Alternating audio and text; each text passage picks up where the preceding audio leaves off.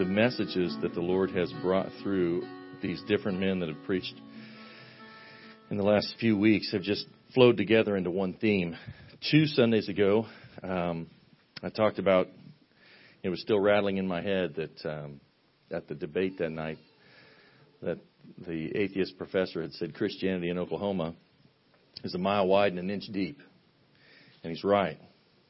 For the most part, Christianity in Oklahoma is a mile wide and an inch deep.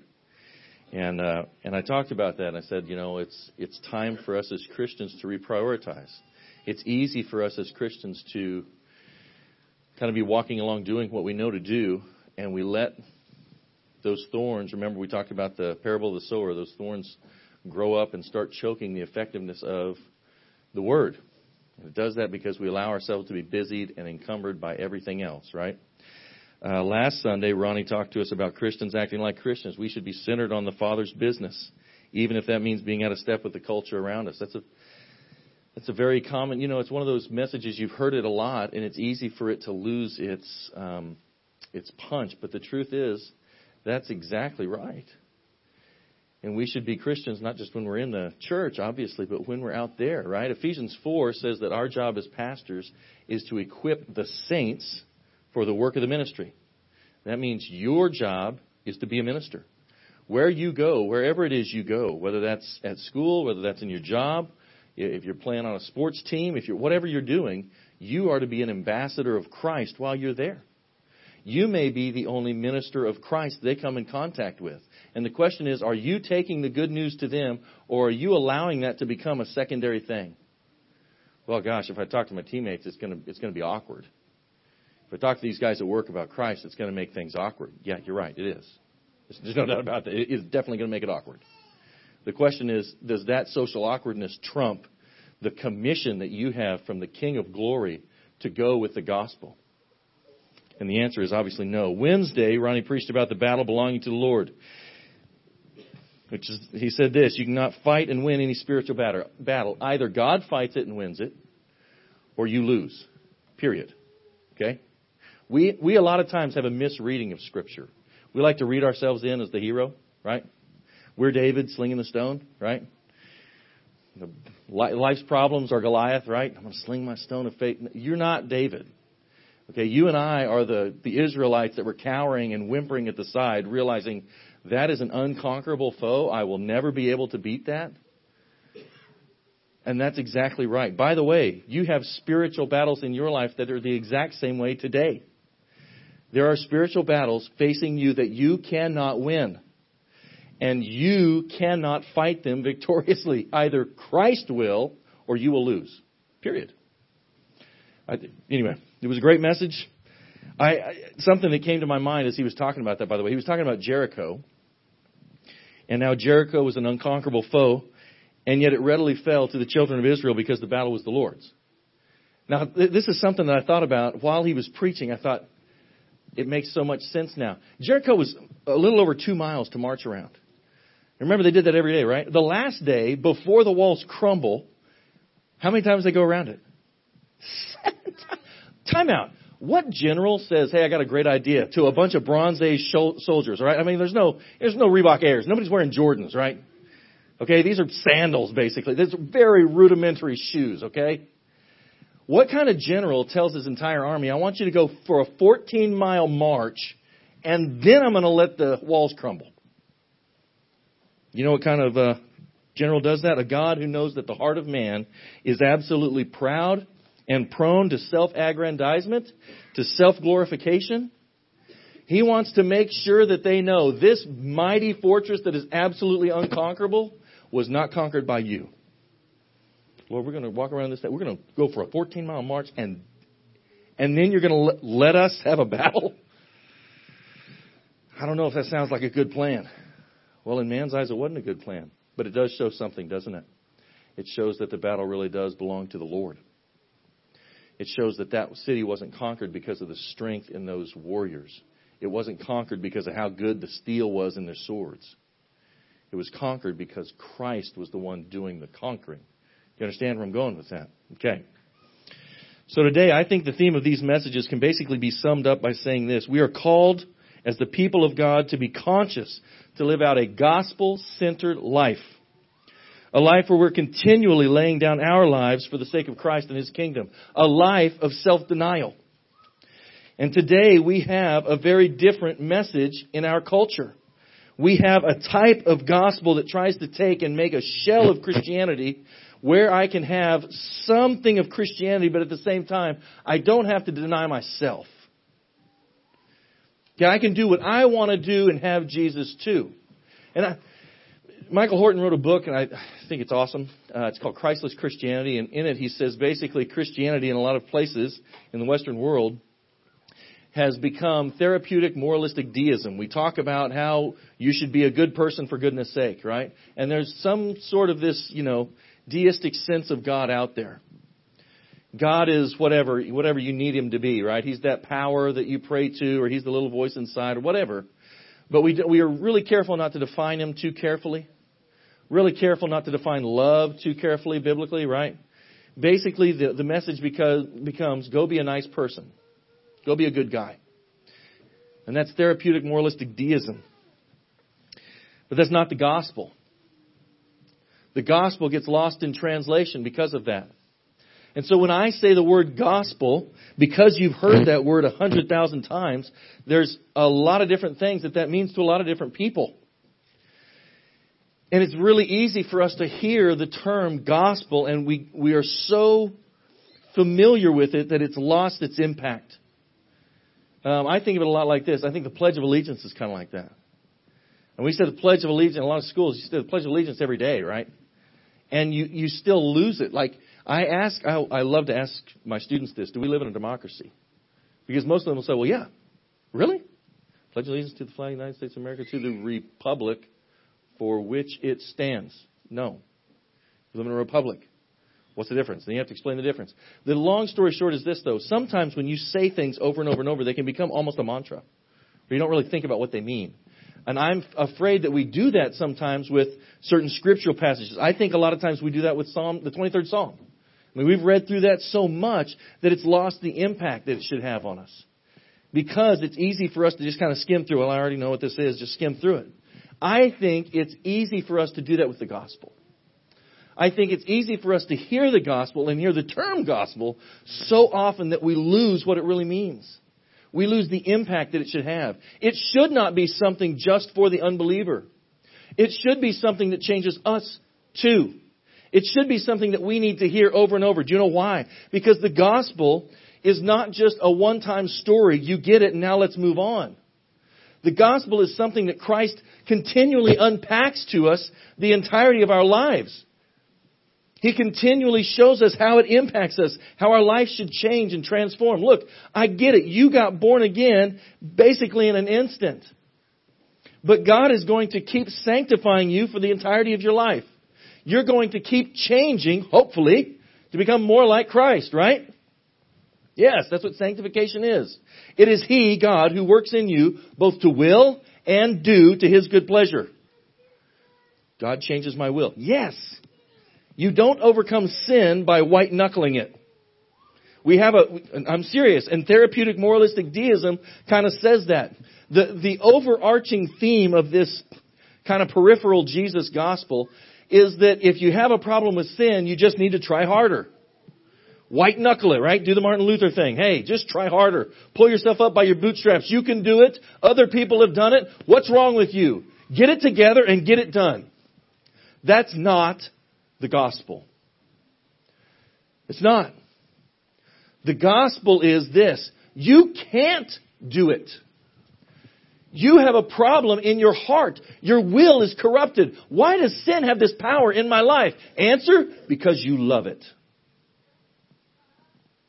The reason sin has power in your life is because you love it. Our flesh nature loves that sin. What can I do? You can do nothing. Pick up your stone and sling it and you'll miss. And you'll miss every time. And you'll come up with new remedies, right? It was what alcohol was to me before I was a Christian. This is sad. This is where therapeutic moralistic deism goes. Okay, it was kind of moralistic preaching that I grew up under in a little Methodist church. Basically, hey, a Christian is a person who's a nice neighbor. I mean, I'm really serious when I say that. That was my idea of Christianity. My idea of Christianity was Christians are those people that are nice. Right? So, as an alcoholic, a violent, arrogant, chip on my shoulder alcoholic, I thought, you know what, I've got to become a Christian. Because Christians are those people that have it all together. And I knew I didn't have it all together. I mean, man, I'm a train wreck and I know it. By the way, there are still areas where I'm a train wreck. If you don't believe that, go look in the interior of my car right now. My wife's trying hard. She's trying hard. There's times Justin and I will go to lunch and get in the car. I'm like, stocking up. Yes. You could probably find animals in places in my car. I don't know. It's possible. Like, man, what is that smell? Get into the back of the car and you're like, there's like a dead cow back here. It's crazy. So, no, I was a train wreck and I knew it. And my idea was, if I want to be a Christian, then what I've got to do is I've got to just white knuckle it. I've got to become a Christian. I've got to do good because that's what Christians do. Well, it is true that Christians do good. But doing good is not what makes you a Christian. You with me here? And I thought that's what it was. So what did I do? Well, I'll just quit drinking. Guess what I found out? Couldn't quit drinking. That was scary. It was the first time in my life. I had told my friends, I mean, you know it's bad when your drinking buddies are coming to you and like trying to run intervention. I mean, these are the guys that I'm going and drinking with on the weekends. They're like, hey, man, you're drinking too much. You know you've gotten to a bad place when the people who are trying to intervene for you are the drunks. Hey, bro, you are drinking way too much. You're a drunk. Yeah, but you're way more of a drunk than we are. Okay? We only drink on like the weekends and special occasions like Fridays. Me, I was drunk all the time. I really was. I was scared I would become sober. I was dealing with a lot of pain. I didn't know how to deal with this emotional pain. And so my answer was alcohol. And I would get scared. I'd wake up in the mornings and I could tell I wasn't as drunk as when I went to bed. Imagine that. And I would get scared that I was going to, man, I'll be sober by the time I get home from class. So what would I do? I'd get a Solo cup, a red Solo cup, and I'd fill it up with the cheapest, nastiest whiskey, because that's what I could afford. Dude, I'm in college, okay? That's ancient age. Ooh, man. They pay you to drink that stuff on some game shows, right? It's bad. What did I do? Why was I drinking like that? I don't want to get sober by the time I get home to class. Pour me 12 or 16 ounces of that. Head off to school. Drive to school. Go to class. Come back home. Drink. Buddy of mine says, you can't stop drinking, bro. Yes, I can. I can stop anytime I want to. Really? Then do it. Stop for 1 week. I'm like, 1 week? I'll do 2 just to show you I can. You know how long I made it? I think almost 2 days. And then I realized, man, I don't have alcohol. Alcohol has me. That was scary. And what am I going to do to change this? And my idea was, if I want to be a Christian, I've got to break this. Now listen, if you preach that message to a person, there are only 2 possible responses. It is a landmine. It's a trap. What are the responses you could have? Number 1, you become the Pharisee. I'll just work harder. I'll work harder in such a way that I may not beat this thing, but I won't let other people see it. That's the Pharisee. I'm going to work hard. I'm going to make sure everything on the outside is good and whitewashed. But nobody's ever going to know what's really going on. Do you know what happens to a person like that? Been there. They become very performance-based. In fact, that mindset was so prevalent in me that even after becoming saved, I struggled with that for years. Right? I mean, I was a college football player, right? I knew, hey, you're just as good as your last game. That's how it goes. And in my mind, that's how Christianity was. Well, if I do really well today, God can be proud of me. He can be happy. He can love me. But if I don't do well, I'm going to hang my head in shame. I'm going to just kind of try to stay out of his eye, not pray too much, I don't want him to really, I just want to blend into the wall. I just want to blend into the paint for a few days. And I get a few good days under me again and I can have my boldness back. That's not the gospel. The gospel is you're a wretched train wreck. And Jesus loves you anyway. The gospel is Jesus saves you from you. Jesus saves you from wrath. And Jesus saves you from you. The gospel is not come do work. Work comes later as Christ comes through my heart, works and wills in me. So, that's the first response. What's the second response? Despair. Absolute despair. Why? Because you basically have this idea that Christianity is people who do good things. And you have someone that tries it. You try it. They try it and they realize, I keep failing. I keep messing up. I can't do this. And so what do? Heck with it then. It's for the birds. I've tried this. It's not working. I'm out. That was the prayer that saved me. I'm serious as I can be about that. First night I was in Oklahoma. It's God's country, people. First night I was in Oklahoma. I had tried to quit drinking for months. Could not do it. I had tried to quit sleeping with my girlfriend for months. Could not do it. I had tried to stop getting in fights for months. Could not do it. I was a train wreck and I knew it. And I realized if I stay on this path, I'm probably going to be dead. I mean, I didn't go to the bars to drink and have fun. I went to the bars to get in fights. To me, it was fun. I didn't care if I got hurt as long as I could hurt somebody else. If I can hurt somebody else, we've had a good time. And I can remember the first night in Oklahoma, I can remember getting down on my bed, 2 a.m. Everybody in the whole household's asleep. I got into my dad's house. I was staying there that night because I was coming up to enroll at East Central the next morning. Start playing football here. And I get down on my knees and I just say, Lord, if you are real, if you really do exist, all these things that everybody says about you is true, show me. Because I really didn't know. I mean, I was struggling with agnosticism. I was struggling with a lot of stuff. I said, I had, just a few little Bible verses that I could remember memorizing as a kid. Right? And I can remember saying, if you really can save me, then save me and I'll give you my whole life. But I'm just done. I'm tired of trying. I'm done. And if you don't do it, I'm going off the deep end because I'm tired of trying. Can't do it. Utter despair. What happens? Wake up and I cry myself to sleep. Trust me, that's not something when you're a big, strong 19-year-old football player you're going to tell everybody about. But I did. Because I was just absolutely in despair. And for the first time, the next morning I woke up, and for the first time, it sounds cliche, but I mean it. The first time it was like I could hear the birds chirping outside. I didn't feel shame. I didn't feel guilt. I really did. I know that's strange to say, but I felt forgiven. You know why I felt forgiven? Because I was forgiven. Do you know what crazy thing happened to me? I didn't drink. It took me a couple weeks before I even realized it. I know that sounds nuts.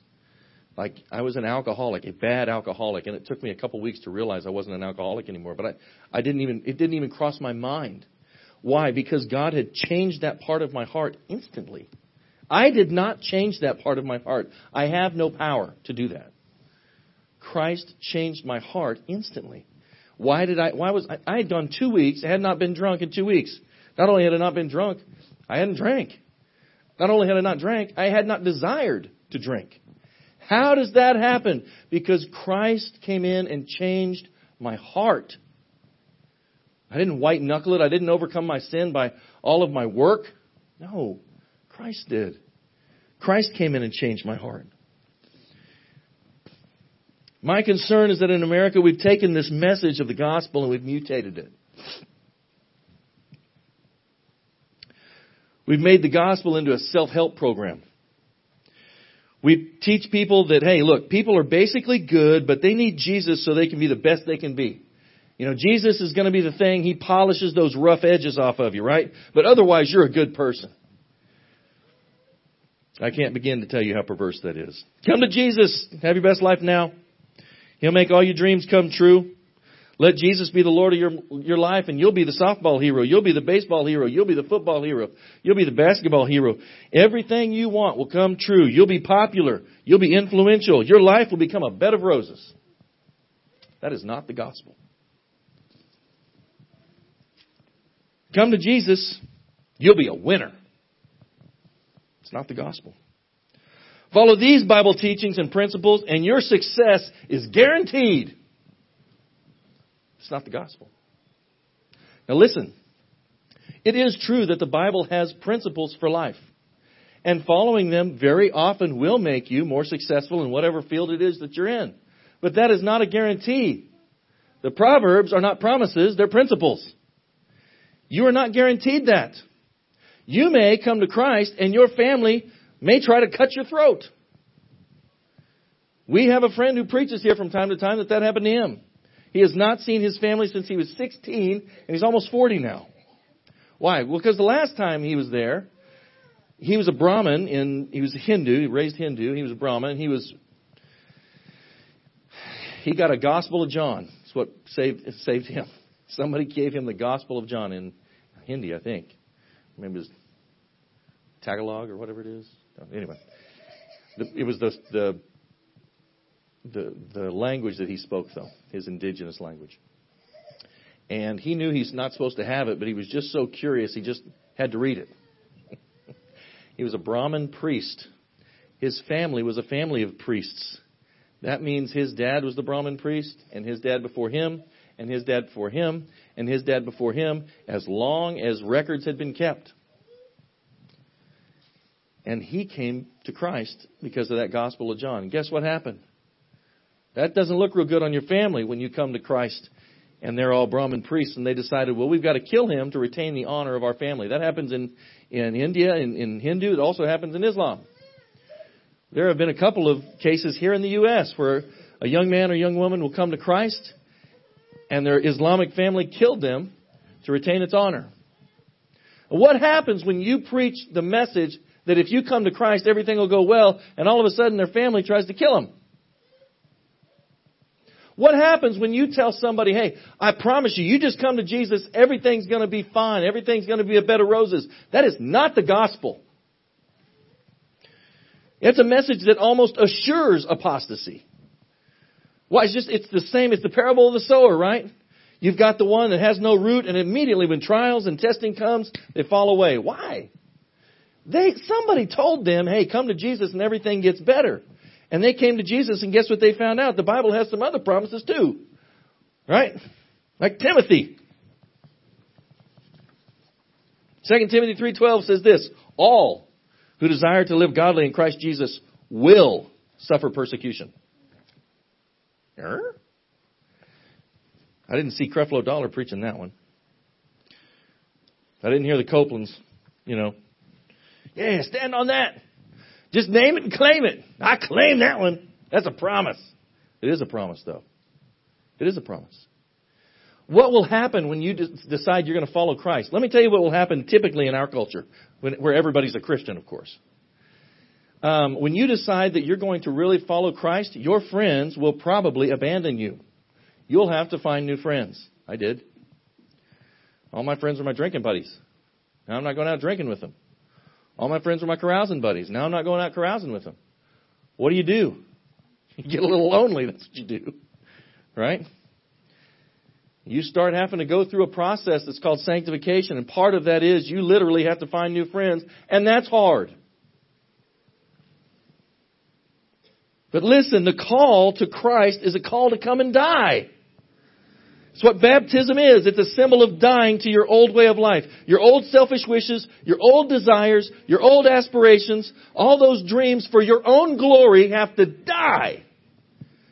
I go and play college football. I was a big guy and I ran fast. And I thought, by golly, I'm going to set the East Central record for sacks. That was my big deal. Right, because I was a defensive end. I did not realize that Mark Gastineau went to East Central. Okay? All right? Like 9-time All-Pro guy, right? 37 sacks in one season. I did not realize, but he did. So then I went down and saw that on the Wall of Fame, and I was like, maybe I can be second or something, I'm not getting 37 in a season. I'm not getting 37 in my life. Okay? But the long story short is this. I had dreams. I had goals for me. You know what those dreams and goals entailed? Me in lights. Glory for Paul. And hey, when I get glory, Jesus, I'll tell people about you and I'll share your glory too. Hey, this is a mutual deal, right? Make me big and famous and then I'll make you famous. Got bad news. That ain't how Jesus works. You know what he does sometimes? Sometimes he goes, those dreams that you have for you, that's not the dreams I have for you. So I start praying. Now, I'm just a new Christian. Lord, make me usable. Use my life to reach others. Do you know what happened to me? I started getting injured. I was not prone to injury, and I am getting injured. My rupture my ankle. Takes me 2-3 months to recover from that. About the time I recover, work my way back up the depth chart, finally get to where I'm, getting back into the rotation. What happens? Hurt my knee. Now I'm out again and going through rehab, and I get back into it, right? And work my way back up through the depth chart, but get back in the starting rotation. And what happens? Hurt my shoulder. I am really upset at God by this time. Lord, what are you doing to me? Don't you understand? I'm not getting any playing time. Let's just call those kind of prayers what they are. Don't you understand, God? I'm not getting any glory here. Okay? What's wrong with you? I thought if I came to you, I get glory too. No, that's not how it works. I was praying, Lord, make me usable and let me reach people. But you know what was happening? I was going through rehab. And while I'm going through rehab, I've got a whole bunch of people that have to be in this room with me. And we're just talking about Jesus. And to me, that made no difference. I'd never even thought about it as being like, oh, that's a good thing. It was just natural. It was normal because you're a Christian. You talk about Jesus. I can remember finally getting through these injuries. And one day we're at practice. And I get down in the dirt. And we're running these 220-yard sprints. We're running from goalpost to goalpost and back. They're just killing us. And, it's hot. By the way, I'm a Kansas boy, okay? Western Kansas, when it's hot, it's dry. Okay, so when you go into the shade, it's nice and cool, right? You can breathe. Southern Oklahoma is not that way. I'm in two-a-days, and we have all black uniforms at the time. Everything. Helmet, everything's black. In two-a-days. In summer. It's hot. Like, Lord, you're trying to kill me. I get down. I can remember getting down. I was all the way at the very end of the line. And I can remember getting down in my stance. And you had to look to the middle because that was where the coach was. He'd snap a ball to start the sprints. And as I looked down this line of people, there must have been 30 of us or so on the line. I realized not one of those guys is born again. And it was the first. I was not an emotional guy, but it broke me. I can remember he hiked the ball, and we start running, and it's all I can do to run because I'm like crying. Tears are coming down. And thankfully, by the mercy of God, that was the last sprint. We get done, circle up, everybody breaks, and we go back to the locker room. I stayed out there in the field, and I get down to the 50-yard line. I'm just like, God, if a bomb was dropped on this field today, maybe 2 of us would be with you. Maybe. And here I am praying over and over and over, make me usable. Use my life. And what am I thinking that means? I'm thinking that means make me the starter. Give me the glory. Let the scouts see me. And you know what Christ is doing? No, that's not how I work. I want you to put your social issues on the line. I want you to put your social standing on the line. And I want you to take this gospel to this bunch of wretches that, by the way, you're one of. That hurt.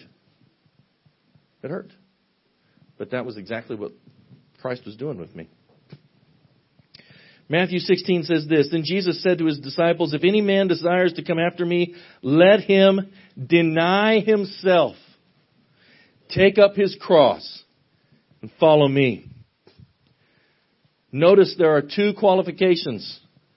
Matthew 16:24, 2 qualifications. Deny himself, take up his cross. That's basically 2 ways of saying this. Deny yourself, and then come follow me.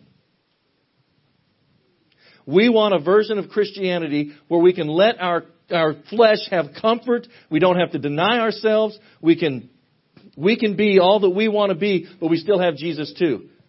We want the version of Christianity that says, hey, if I pray to Jesus and I worship Him, He'll let me hit the home run at the end of the game. I'll be the hero. I'll hit that 3 at the very end of the buzzer. I'll be the hero.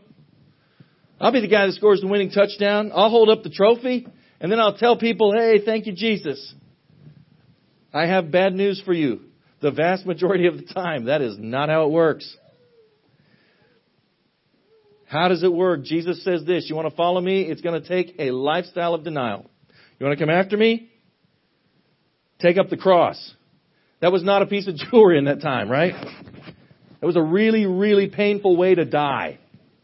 And Jesus is saying, this is what your life will be like. You will die to yourself to follow me. Unless a grain of wheat falls to the ground and dies, it abides alone. But if it dies, it bears much fruit. Can I suggest to you that maybe the reason our lives aren't as fruitful for Christ as we think they should be or that we want them to be is because we're just a little bit reticent to deny ourselves?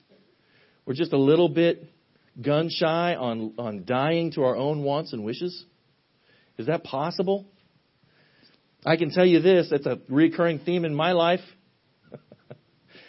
Constantly, God puts me into situations where I can either deny myself and see fruit, or I can love myself. And I'm going to tell you right now, it is a battle. What is it a battle between? It's a battle between Christ's Spirit, which says, deny yourself, take up your cross, follow me, and a battle of my own flesh that says, why should you do that? Just live in comfort. And that's where we are. Whoever desires to save his life will lose it. I just want to be liked. I want to be popular. Well, then guess what? You're not going to have much fruit for the kingdom.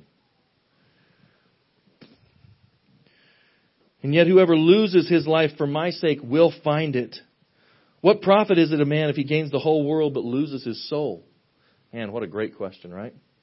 What profit is it, Paul Wilson, if you made it all the way through and you became a big football star and one day you made it to the NFL and millions of dollars, but in the process of that, your own soul was what was bargained away? Does it profit you anything? What does it profit? Don't get me wrong. I'm not against having a good education. I'm not against being good at whatever it is you do, your job, or being a sports star or whatever. I am if that interferes with the gospel. The moment that interferes with the gospel, do you know what that's become? An idol. I got done with football. I said, I got to do something else. I got to find a way to be competitive. I'll take up judo. Look, I love judo. Okay? Obviously. I tore myself apart for it. Paying back my student loans. It's an old football injury. I just did it really well this time. I was doing, oh my golly, I have an addictive personality. And I realize I have an addictive personality, which is why I don't get involved in certain things. That's why when people ask me like, hey, have you played this video game? No, I've not. You ought to play it. No, I will not. Why not? Because 20 hours later, you'll peel me away from the TV screen. And I'll be like, what did I just do with a day of my life? I'll never get that back, right? I'm not going to do it. I have that kind of personality. And Christ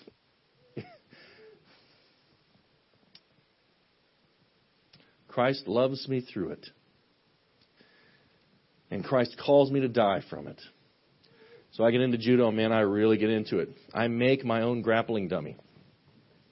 You know you're really into it when you make your own life-size grappling dummy. I didn't have the money to actually buy one, so I just made one. And what did I do? Every day when I got home, if I was watching TV, if I was listening, I would listen to the Bible on CD a lot. If I was doing that, the whole time I'm doing that, I'm on the ground. I'm going to do this arm bar. I'm going to do this leg lock. I'm going to do this heel hook. I got into it, man. And there were a couple of guys at our dojo at the time that were really, really good. In fact, the number 2 guy in the state in light heavyweight was there. And I ended up beating him. And I realized, hey, I've got a legitimate shot at the Sooner Games to medal. I'm going. Right? I'm getting ready for the Sooner State Games. Because I can medal at these things. This is going to be awesome. Do you know what that was about again? My own glory. Do you know what happened about 2 weeks, 3 weeks? I mean, it was right before. Basically, you have to pay all your entrance fees and you have to go. Man, was I getting convicted. The Spirit of the Lord was telling me, I want that. I'm like, you can have it in 3 weeks. Right? Lord, you don't understand. I've got a lot of good reasons for this. I'm staying in shape and I'm learning a skill. This is a really good thing. And I'm really good at this. And in fact, I can get money from this. I can actually get people to pay for my school with this. I want that. Let me tell you something. When the Lord puts his finger on an issue and you are unwilling to give it up, that is an idol. And I promise you throughout your life, your heart is a factory of idols. And God will one by one put his finger on them and say, I want that. And you know what you're going to do? You're going to struggle because you want it too. It's true. Do you know what, though? Sometimes you giving up that is what makes the gospel so real for someone. In fact, I wasn't even going to go here, but let's do. Go over to 1 Samuel chapter 6. I want to show you something. This is powerful to me.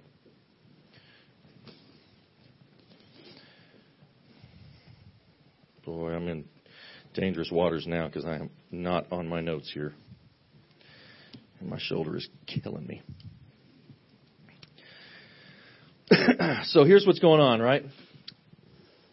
The children of Israel have gone to war, but they're basically a bunch of wretches who have decided not to listen or obey the Lord. And so he says, that's it. I'm going to let you be beaten in battle. The Philistines are going to conquer you, and they're going to take the ark. So the Philistines, remember, these are the pagans. So, in fact, so wretchedly pagan, God says they're worthy of death.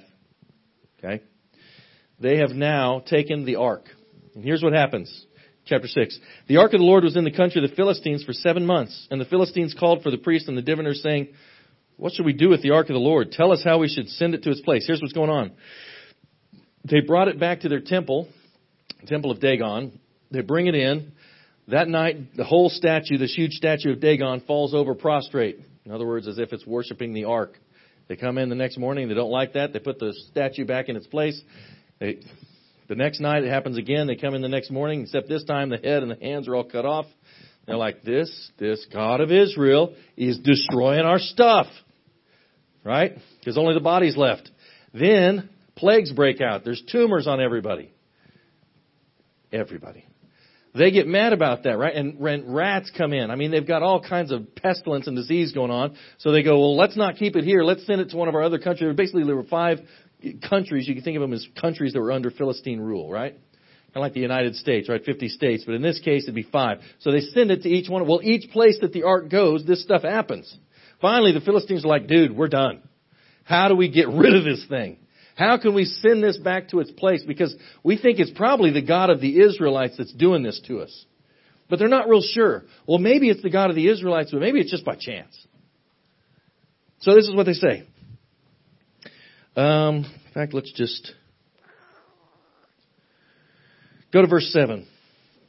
Now, by the way, they made a bunch of gold. They made gold tumors and gold rats, and they put those on there as a trespass offering, right? Now they say, verse 7, here's what you should do. Make a new cart. Take 2 milk cows which have never been yoked. Try that sometime. Hitch the cows to the cart and take their calves home away from them. Try that sometime. Then take the ark of the Lord, set it on the cart, and put the articles of gold which you are returning to him as a trespass offering in a chest by its side. So these 2 things are on the cart, the ark and the trespass offering. Then send it away and let it go. Watch this. Verse 9. And watch, if it goes up the road to its own territory, to Beth Shemesh, then he has done us this great evil. God has. If not, we'll know that it's not his hand that struck us. It happened to us by chance. Now, why would they do that? Why would they do that? Let me read this through and I'll explain. Verse 10. Then the men did so. They took 2 milk cows and hitched them to the cart and shut up their calves at home. And they set the ark of the Lord on the cart and the chest with the gold rats and images of the tumors. And then the cows headed straightway for the road to Beth Shemesh. They went along the highway, lowing as they went. And they did not turn aside to the right hand nor to the left. And the lords of the Philistines went after them to the border of Beth Shemesh. Now the people of Beth Shemesh were reaping their wheat in the valley, and they lifted their eyes and they saw the ark and they rejoiced to see it. And the cart came into the field of Joshua of Beth Shemesh. And it stood there. A large stone was there too. So they split the wood of the cart and offered the cows as a burnt offering to the Lord. You're the cow. What did they do so that they could know for certain it was God? They loaded this ark up and they said, Beth Shemesh is this way. And the thing that these cows love the most in all the world is there. We will take their little babies whom they love so much they will die for, and we will put it there. And we'll put the ark and the gold on the cart, and we'll set it so that if they want to do what their God wants them to do, they're going to have to leave the thing that they love the most. And those cows went, lowing as they went. It hurts. I don't want to do it. My flesh is screaming, but this is what God says to do, and I will do it. And these pagans knew that God was with them because of that. They didn't know that God was the God in Israel because they were so prosperous. They knew it because they were willing to go through such pain to serve Him. That is the God we serve. That is the life we're called to. It's a life of sacrifice, and sometimes it's hard. Sometimes it's really hard. Sometimes it means leaving relationships that you love, lowing as you go. Sometimes it means leaving dreams that you love, lowing as you go. Sometimes it means your life is crushed by Christ. And in the process of that crushing, the fragrance of the gospel is released. That those around you can see, no, they really do love Jesus. How? How was it that the people in the Eastern Bloc countries saw Christ? Because they would torture these Christians, and these Christians would sing hymns. We left him outside in the snow all night. We put his entire family in jail, and he's singing to Jesus. You know what he's doing? Yeah, he is. He's carrying that cart, lowing as he goes. Killed his family, but he still sings about Jesus. We've taken everything he could love, and he still sings about Jesus. Sometimes it's not your wealth.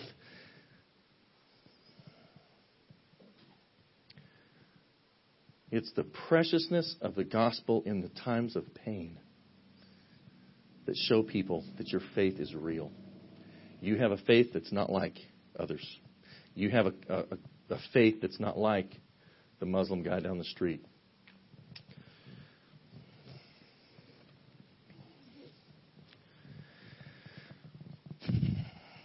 The American gospel is something more akin to Jesus the genie. He becomes the one that grants me all the wishes and desires of my heart. No denial necessary. Jesus isn't at the center of that gospel. I am. Jesus is on the periphery. And I'm still on the throne. Jesus becomes little more than a personal talisman, a good luck charm. The one I turn to get what I want and when I want it. That's not the message that Jesus preached. Denial of self is the keystone of having a fruitful Christian walk. It is. It's what allows the gospel to come forth and shine in our lives, and it's only when our own wants are put to death that the life of Christ can come forward from within us. I think it's very telling. John Hall and I talk quite a lot. And he told me they'd been in a lot of different churches. In fact, some very large churches. Obviously, he's an elder at the Village. That's a pretty good-sized church. And he said, by and large, big churches aren't the big givers. I wonder why that is. You got a lot of people, a lot of money. How in the world could you not be a big giver? Well, if the message that you're preaching is that money is rightfully used on yourself, you don't have a lot left over to give. The problem's not that the church is big. There are big churches that do the will of God. Praise God for that. The problem is the doctrine being preached. Is it the real gospel or is it the American version? The point of the gospel is to come to Jesus and get Jesus. The point of the gospel is not coming to Jesus to get stuff. If you preach a gospel that someone should come to Jesus to get stuff, you're leading them to Christ through idolatry.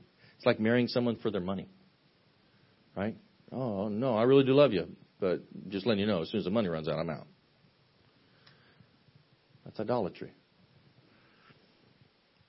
Jesus, just give me this opportunity and I'll serve you. Give me that good stuff. Give me that big house and the nice car. Let me be really rich and let me be well known and well thought of and dignified. Let me have clout in the community. Then I'll serve you. It's not the gospel. The beauty of the gospel is that you come to Jesus, and the very King and Creator of the universe promises never to leave you nor forsake you, even in the deepest and darkest of trials. He promises to give you a new heart. He promises to give you new wishes and new desires that are in accordance with His will and His word.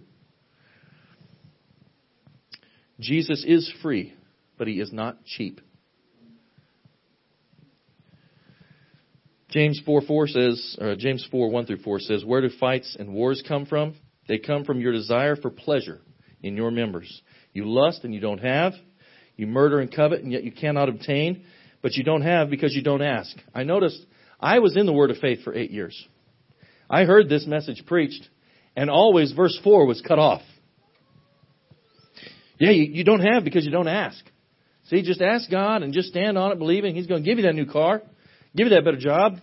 Give you that big raise so you can get that big house. Verse 3, you ask and do not receive because you ask amiss that you might spend it on your own pleasures. That one doesn't get preached.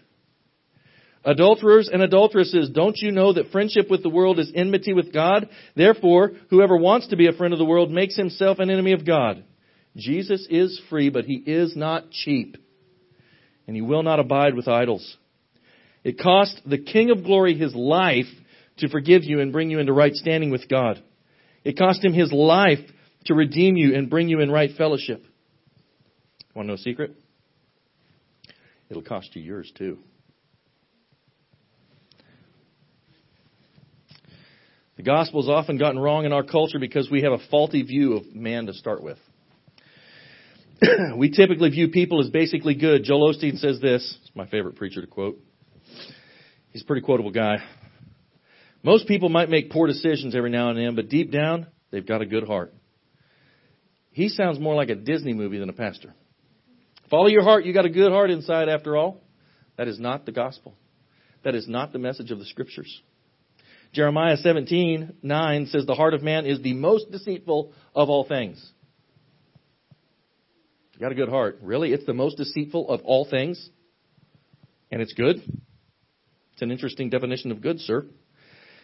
It's the most deceitful of all things, and it's desperately wicked, so who can know it? You do not have a good heart. Proverbs 28:26 says, he who trusts in his own heart is a fool. Follow your heart, you're a fool. Why? Because your heart will lie to you. Your heart will tell you you're a better person than you really are. I'm a good guy. I'm an honorable guy. No, you're worse than you think. In the words of the Reformers, man's a creature who's totally depraved. That doesn't mean you're as bad as you can be, but it does mean that sin has infected and affected every part of your man, every part of your life. Your body, soul, spirit, mind, will, emotions, all of it has been infected and affected by sin. Why should I tell you that? Because it can't be trusted. Your emotions can't be trusted. Your will cannot be trusted. Your heart cannot be trusted. So how in the world am I supposed to know whether this thing is good or not? Great question. You have a revelation from God, and it is without error. That's why you need God's Word. It will guide you to truth. It actually can be trusted. And frankly, until the doctrine of depravity once again resounds from the pulpits across this land, we're going to continue to see this kind of unwarranted elevation of man and a lowering of the bar when it comes to the holiness of God. And you must stand against it. Now I'm going to do what I've wanted to do this entire time. I'm just going to preach you the gospel. I realize that we're coming up into Christmas, and I realize that Christmas is in our culture is one of 2 or 3 times where we really are afforded some very great opportunities to be able to share the gospel with our friends and family. And I also realize most of the time we don't want to. You know what kind of trouble that's going to make? Yes, I do. Yes, I do. You know why? Because after I got born again, I decided I need to tell the gospel to my whole family. And every time I was around my mom, my stepdad, my brother, I was telling them about it until finally my mom called me and said, if all you can do is talk about Jesus, don't come home. And I said, okay. It was a lonely year. Thanksgiving, everybody's getting together. I'm not. Christmas, everybody's getting together. I'm not. Easter, everybody's getting together. I'm not. You know what? That wasn't my best life now. Do you know what it was? It was a time when the Lord was teaching me. He was refining me. Eventually, you know what happened? My mom called me back. Why haven't you come home? You told me not to. Well, it's really rude of you not to come home. Well, if I come home, I'm going to talk about Jesus. Well, you need to come home. It's not right for a young man not to come home on Easter and Christmas, Thanksgiving. Fine by me. But we're going to talk about Jesus. It's part and parcel of the package. Let me give you this.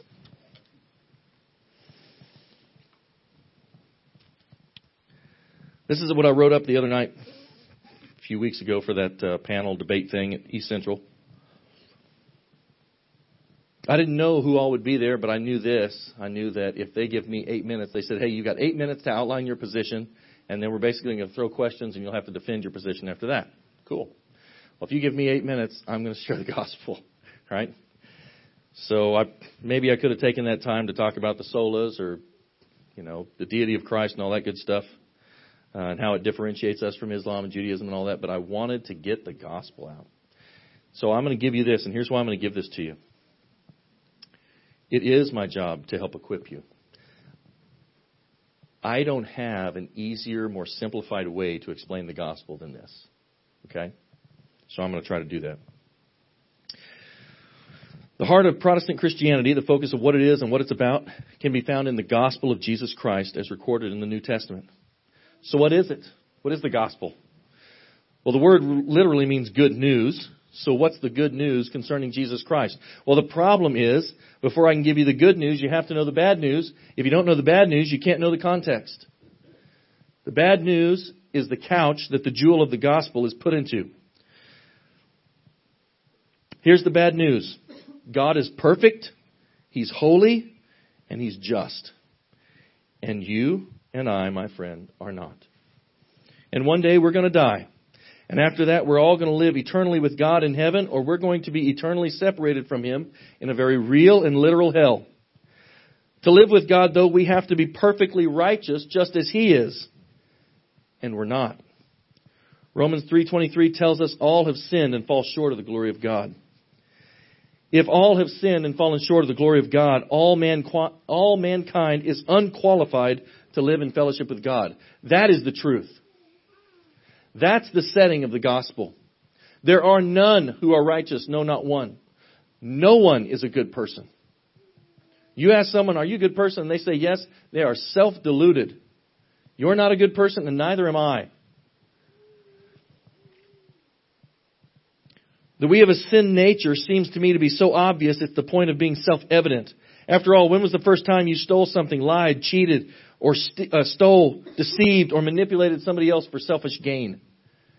When was the first time? Can you remember? I'll bet you can't even remember.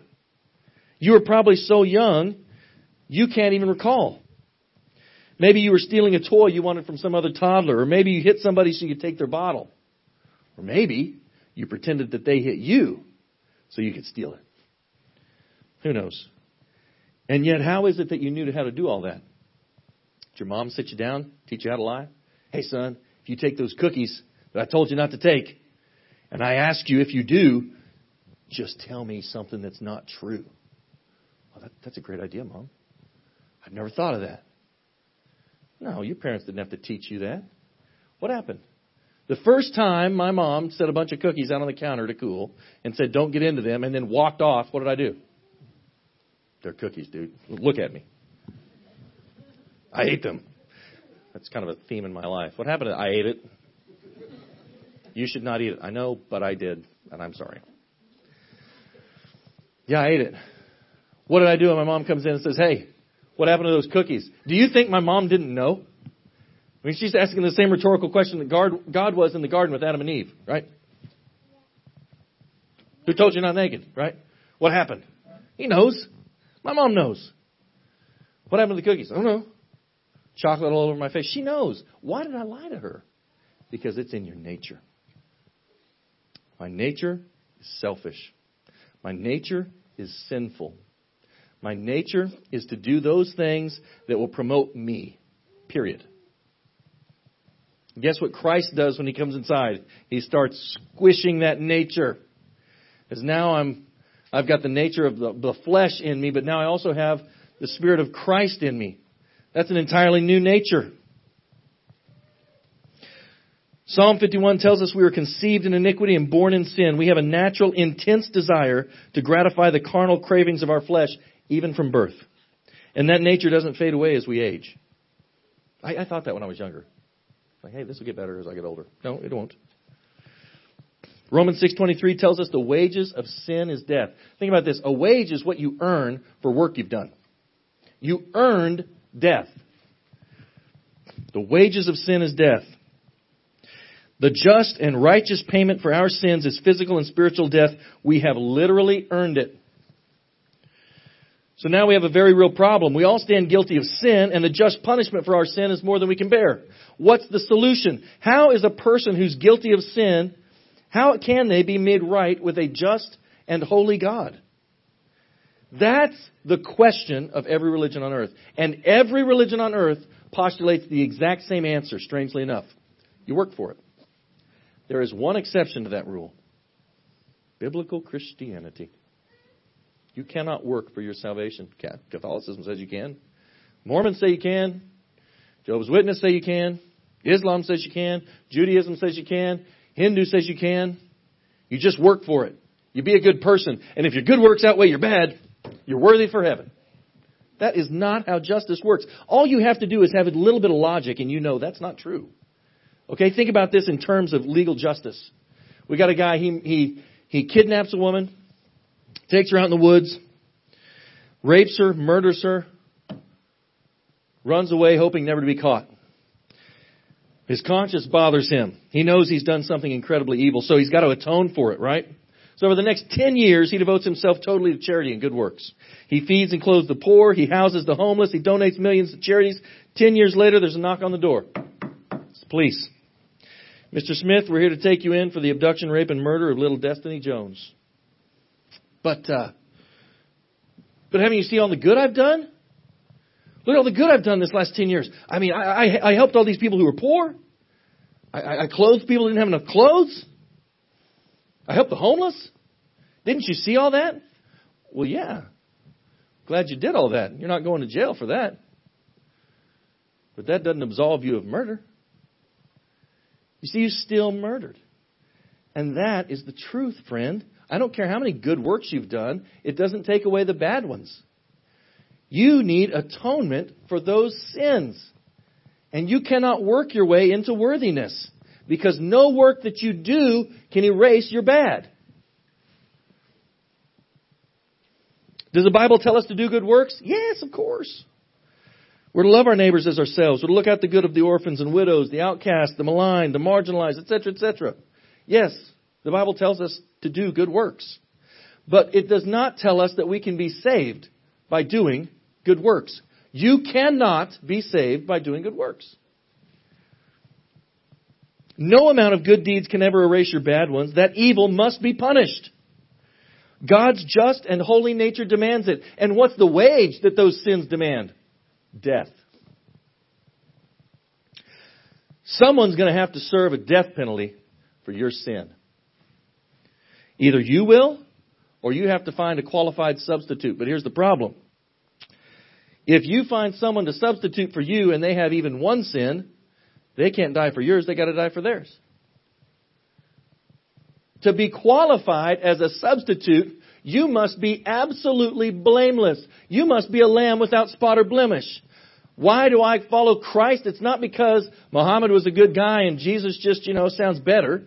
It's not because, the teachings of Buddha are nice, but, Jesus is just a little better. No, I follow Christ because He's the only qualified substitute. He's the only qualified Savior. He's the only qualified Messiah. The gospel is this: you can't save yourself, but there's one who can save you. You can't work yourself into heaven. You can't work yourself into being a good person, but there is one who can and will save you.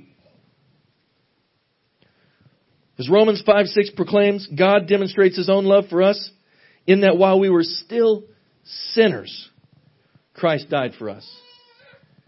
He didn't wait for you to be able to pull yourself up by the bootstraps and get it all together. No, He died for you as a sinner.